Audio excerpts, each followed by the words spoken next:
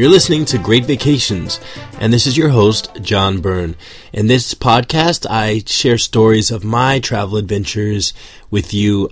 Most of my travel adventures I have taken alone, which I think provides the best experience for those who are looking to get out there and really have fun and make the most out of their adventures with no other itineraries or agendas holding you back. And so actually, this is my second podcast. Last week we covered Puerto Rico, including Old San Juan, Fajardo, and Vieques.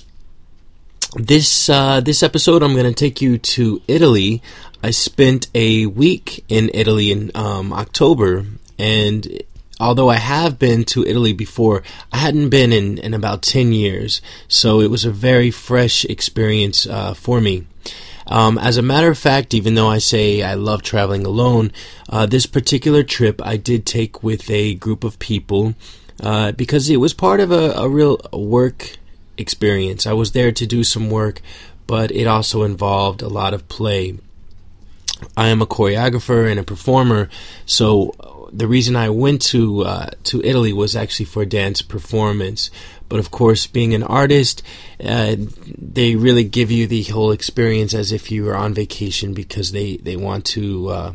Our host wanted to really treat us well and make sure we were comfortable. And in return, we just had to do a one show, a cool dance concert in a place called Rocca di Frasiniello, which I will talk about. We took Air Europa to Rome, and we visited Tuscany, Florence, and Rome on this itinerary. It was a 7-day trip, and we took Air Europa from JFK. I am based in New York, so it is quite easy to get to Europe, and I will just start by saying that I had never booked with this airline before, Air Europa, and it was quite, reasonable, the ticket. I think I booked in about a month in advance, and the round-trip ticket was about $730 round trip. And I actually was surprised. I had not flown to Europe in about 10 years, like I said. The last time was on Lufthansa, and, that was a very bare-bones experience back then.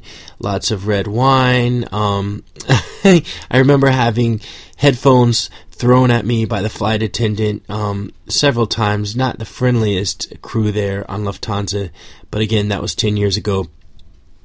I will say Air Europa was like being in first class and not even realizing, you're in economy class, because it is very, very comfortable and a nice, clean, new plane, plenty of food. And although I did have a lot of wine 10 years ago on my business trips as a young kid, recently I haven't had a drink in 5 years, so I didn't get to enjoy that part of the flight where my ankles were to definitely would have swollen up with salt. I will go back to booking the flight. I actually had booked 5 tickets on this trip to Italy, and I had to change one of the tickets, change the name of somebody who was flying with me, a coworker, because I had to replace my dance partner. When I called to beg for mercy in changing the ticket, of course, they came up with no. And it's not like calling, US Airs or Delta or United, where you really speak with someone who's very friendly and giving you a whole bunch of schmoozing and buttering and basically beating around the bush. With Air Europa, I called. I said, can I please change the name? This is an emergency. And they said, absolutely not. This is not our policy. Blah, blah, blah. Is there anything else? So even though they were telling me no, I was very grateful for the bluntness and the straightforwardness with that airline. It also made me nervous because when we booked, their website was not functioning, so I didn't get a confirmation number. So of course I called, and they gave it to me. They said, write it down, and in a few days we'll email it to you. And that did make me nervous. But in the end, they did take care of business, and they were very professional. Going back to that phone call, when I called to change the name, I said, I need to change the name. Well, they wouldn't let me do that. I said I need to buy a new ticket, and I also want to change the record locator number, because the person who I had to invite on this group reservation, I don't want them to be able to call and sabotage the rest of our trips for everyone else, and I don't want them having access to our reservation. And this is a coworker of mine, and I explained the entire situation, and she said, no worries, I will make a comment in the reservation. Note, no one is allowed to change this reservation except Mr. Byrne, etc., etc. I called right back to speak with another agent just to make sure that my reservation was protected. And the new agent that I spoke to, she said in a very amazing Spanish accent, oh yes, Mr. Byrne, I have been advised that your wife will be calling to change the reservation, but she is not allowed to, and she cannot change your reservation or your children's. And I thought that was pretty funny that they had made an assumption that I was traveling with my mistress and my children. But all in all, they proved to be a great airline and run by the state of Spain, I guess. Anyway, so we departed JFK in the evening of November 27th. We arrived in Spain with myself, my mother, my dance partner, my stage manager, and my stage manager's husband. So there were 5 of us. We arrived for a 6-hour layover. My friends encouraged my idea to go out into the town of Madrid and have lunch. And I would recommend that. I think, seize the opportunity, because who knows when I'll have another chance to go to Spain, let alone Madrid. And because I'm a huge fan of Pedro Almodovar movies, I imagine these colorful architecture and elaborate, eccentric women with colorful aprons and big hair and cigarettes and a lot of drama. And I would say it was totally the opposite of that, at least in Madrid.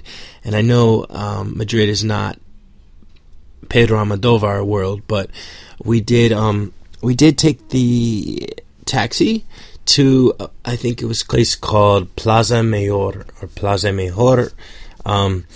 This is one of the most famous town's plazas right in the middle of Madrid, and it is just a few blocks away from another famous plaza, Puerta del Sol. And I have to say, it was beautiful. It was very European. We could have been in Spain. We could have been in France. We could have been in the United Kingdom. And people that have been there and really know more about it might just be thinking I'm so ignorant. But nothing stood out to me like some crazy cultural experience. It was very, it was just what it was. It was a, stone plaza with beautiful buildings, but it also did remind me of the museum in Old San Juan, just the way that it was laid out. Although it's very large, it's 129 meters by 94 meters. And there were a few little tourist things happening, just like you would see in Times Square. There was a guy, he was dressed up as a Spanish knight and painted gold from head to toe, and I think he had a sword, so he was asking for change. The best part of the plaza was actually a little dog. It was a human in a dog costume, and it had this kind of glittery fringe, and the girl that was in this costume was able to really move like a dog and open and close the mouth and make these really cute barking noises.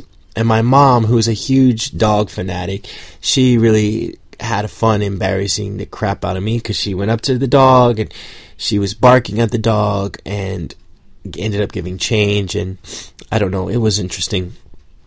But we all decided to have lunch or tapas in the little restaurant, and this is where my lament about my European, my Italian, Spanish vacation goes, because as I said, I do not drink.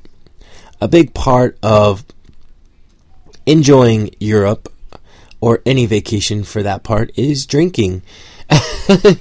And because I just do not allow myself, and I don't drink, I feel like a lot of the experience for me has to be made up in other ways. So I'm also vegetarian, so eating in Plaza Mayor in the middle of Madrid with a tapas bar really gives you limited options when you're not drinking or eating meat. However, we ended up in one of the tourist cafes, which actually became the theme of much of my trip with these friends, because many of the places to eat around the places you want to see are very touristic. It's hard to get out of that free Wi-Fi, laminated, stickered table that has the, generic bottles of wine and almost American catered food like pizza and stuff like that. But anyway, nevertheless, the tapas bar was okay. I've had better in New York. I can't even really remember what was there, but I do remember olives. I think there was some type of bread with the cheese on it, and little moments here and there. Nothing to write home about. So I won't talk anymore about the food that we had on our layover in Plaza Mayor in Madrid. But I have to say, on the way back from the whole trip, on our way back through that Madrid airport, I did stop and I got a little souvenir of a flamenco dancer and a bullfighter, even though I hate bullfighting. But I just thought it would be interesting to have that, although on our lunch break we didn't see any of that. So, moving on. We did make it to Rome on that evening of the 27th, and it was raining. It was beautiful. Of course, we're outside of the city of Rome at the airport, and we began our 2-hour journey to where we stayed for the first 3 nights, Rocca di Frosignano. Now, Rocca di Frosignano is a vineyard owned by the Panere family, who is a very wonderfully established Italian family. They own many of the media outlets, and I was invited by the daughter of Mr. Paolo Panere, to her name is Beatrice. She invited us there to perform at the vineyard for a 10th anniversary of the harvest. I performed with my dance partner Janelle. We did a duet in the Baracai, which is the underground. Well, let me start with this. This vineyard is the most modern architecture of any vineyard in the world. It was designed by architect Renzo Piano, who is famous worldwide for designing amazing structures around the world, including the New York Times building on 42nd Street and 8th Avenue right here in New York City. This vineyard is amazing. You have to Google it and look it up online. It's called Rocca di Frosignano, and it sits in the middle on top of this smooth rolling hill of these amazing vineyards on this huge piece of land in Tuscany, in Grosseto, Italy. Just to talk about Renzo Piano a little bit, he is actually an Italian architect. He's built structures in Rome, in Paris, Amsterdam, and as I said, New York. I think he's designing something right now in Los Angeles, 2 museums, and so you definitely have to check him out. I'm sure you might be familiar with him. But this is an amazing little, it's not little, but it's a medium-sized vineyard. They create a lot of delicious, very high label, high quality wines here at the vineyard. And for me, the most amazing part of this building, the actual plant where they process the grapes, is this underground amphitheater.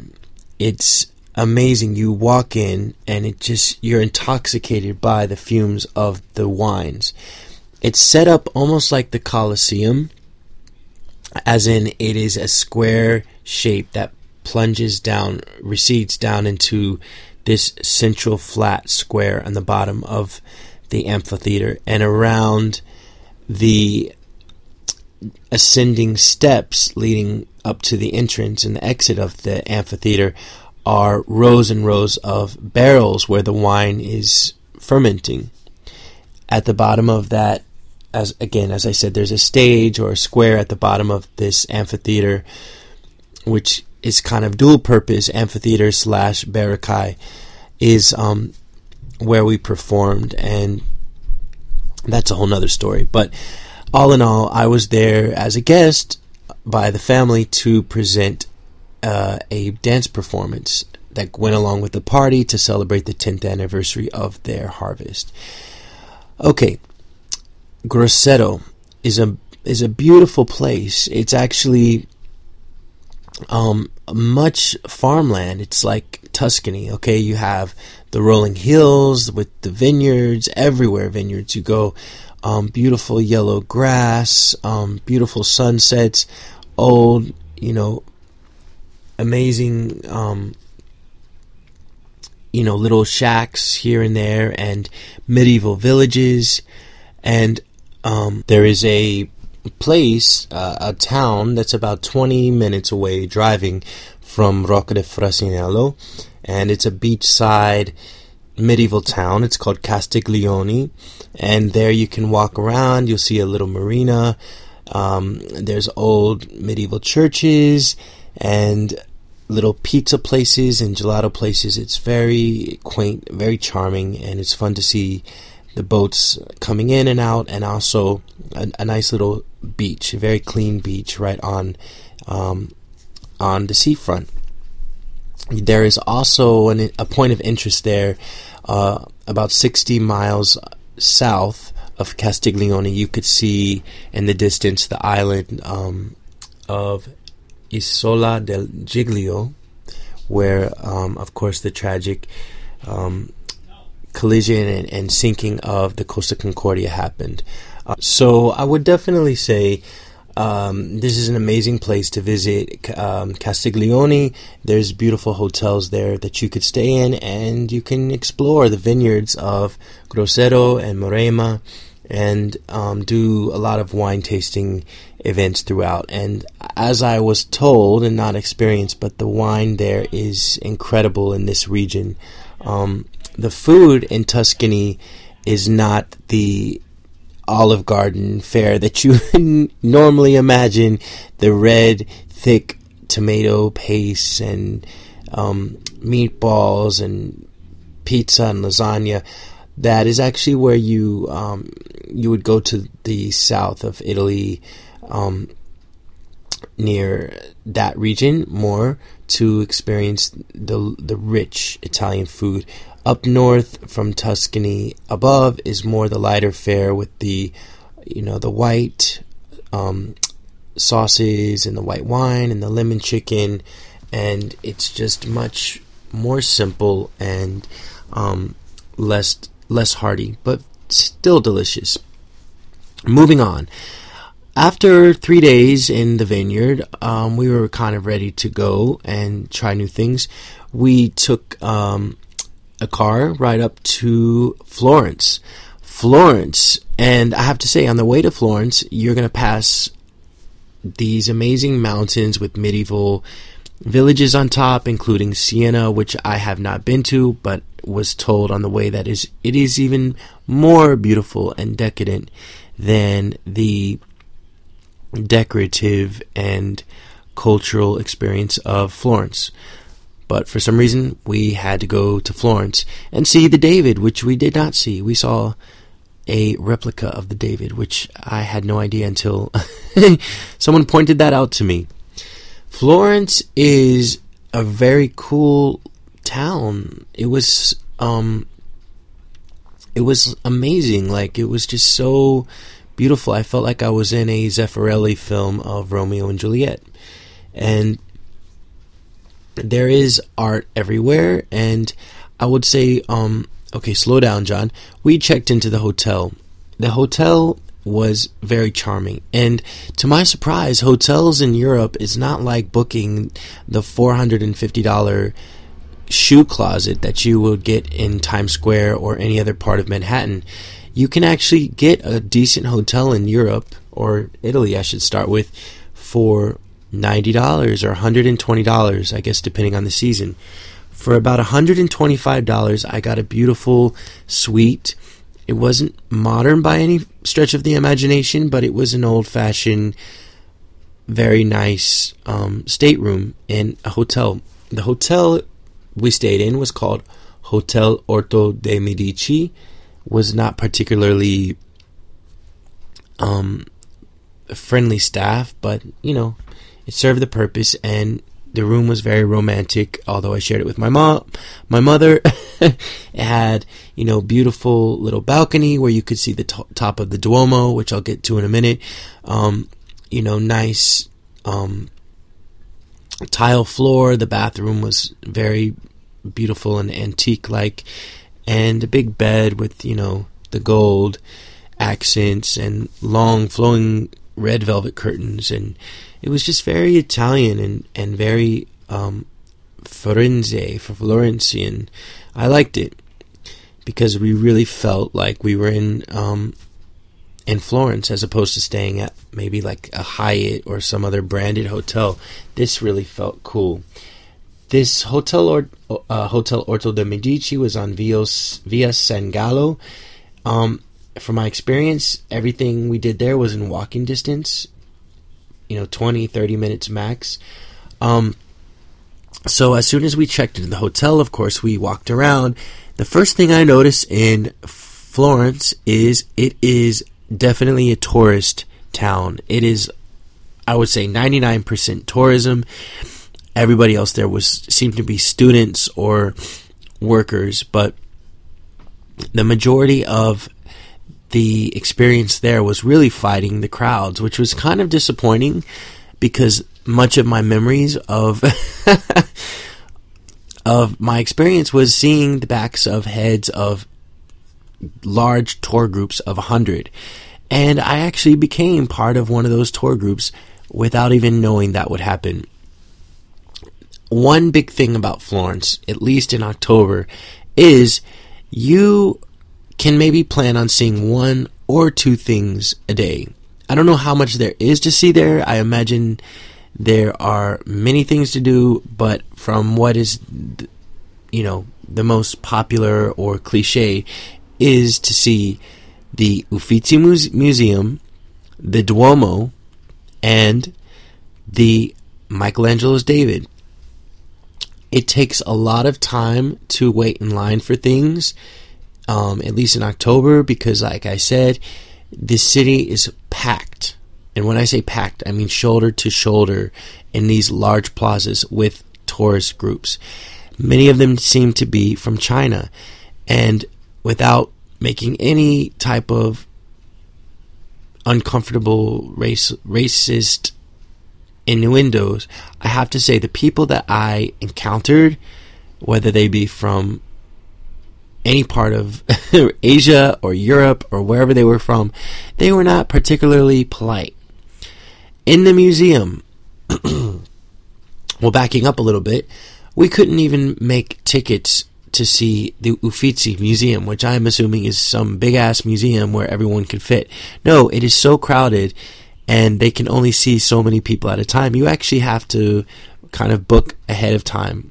So we got to Florence and found out that the museum was actually sold out, which actually the cool thing about staying in any hotel in Europe is most of them, the front desk will book your excursions or whatever you want to call them. But in our case, the front desk man said that the museum was sold out. On top of that, there are certain days that it's closed, so you might want to check ahead about that. We actually, by chance, there was this woman in the lobby that said, "Oh, I can get you tickets in to see the Uffizi today." So, okay, we're going to the Uffizi. However, she failed to mention that it was part of a group tour. So, we head over to the Uffizi. We go to the ticket line, and they say, "Oh, you're with this tour group." Okay, fine. We ended up in a group of about 40 people. Mandatory earpieces we had to wear, and it was, I ended up becoming part of these people that I was really anti. I've never been on a cruise ship, not to say that I won't. I'm very against the large group mass tours, but that's how we got in.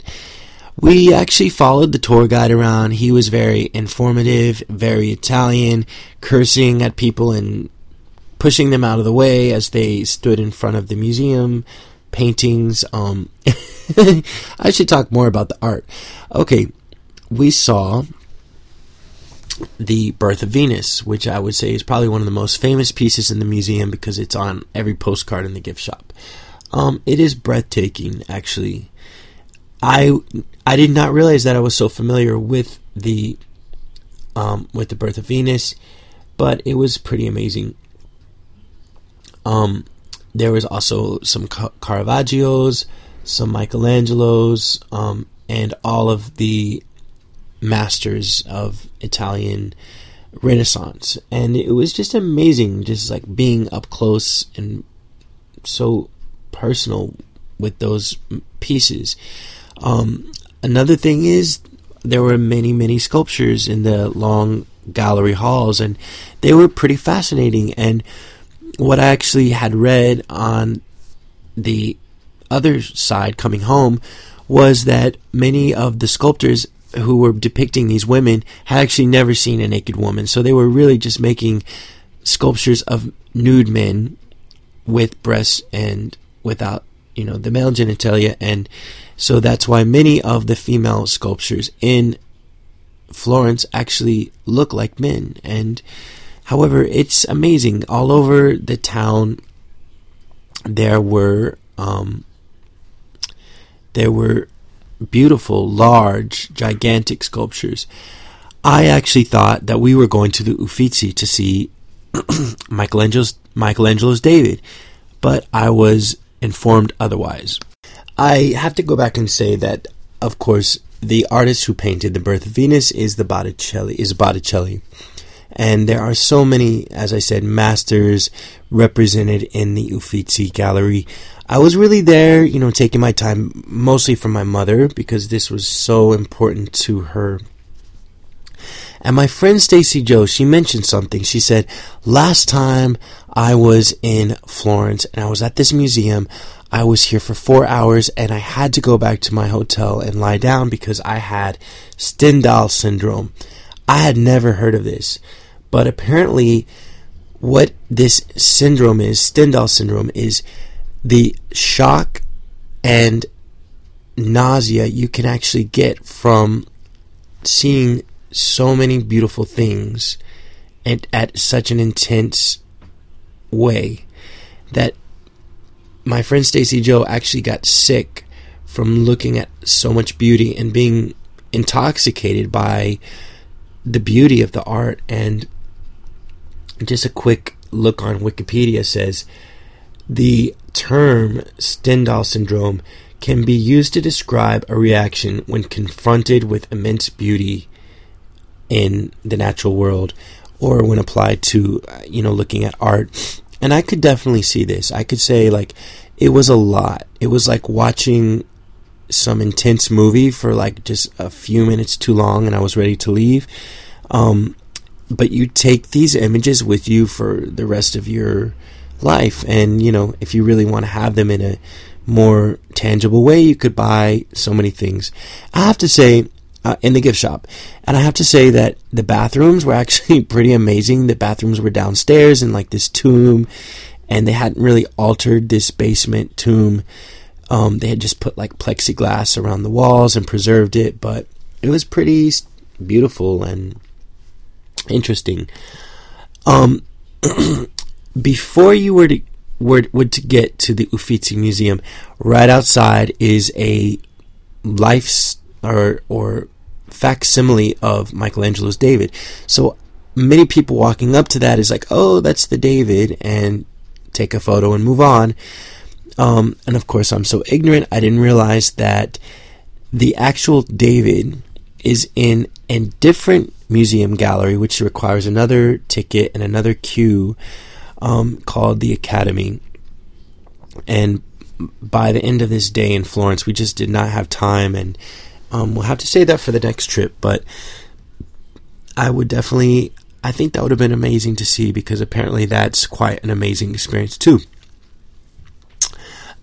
From our hotel, walking to the Uffizi, I have to go back again. I know I'm telling the whole trip backwards, but you walk around this corner and there's this large cathedral, and it basically takes your breath away.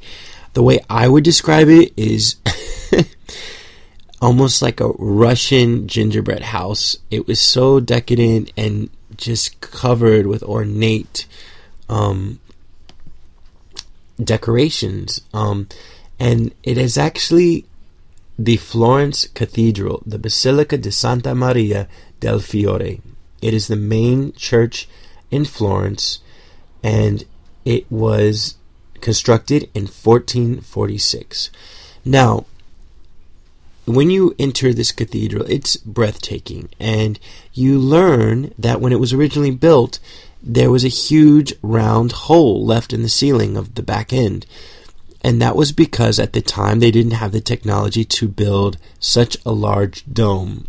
Well, this is also the scariest part of my trip, because the Duomo, or the Duomo, is the most breathtaking and frightening thing I've ever seen, because you end up getting the chance to go up inside the dome, and exit at the top on this beautiful little piazza on top of the dome.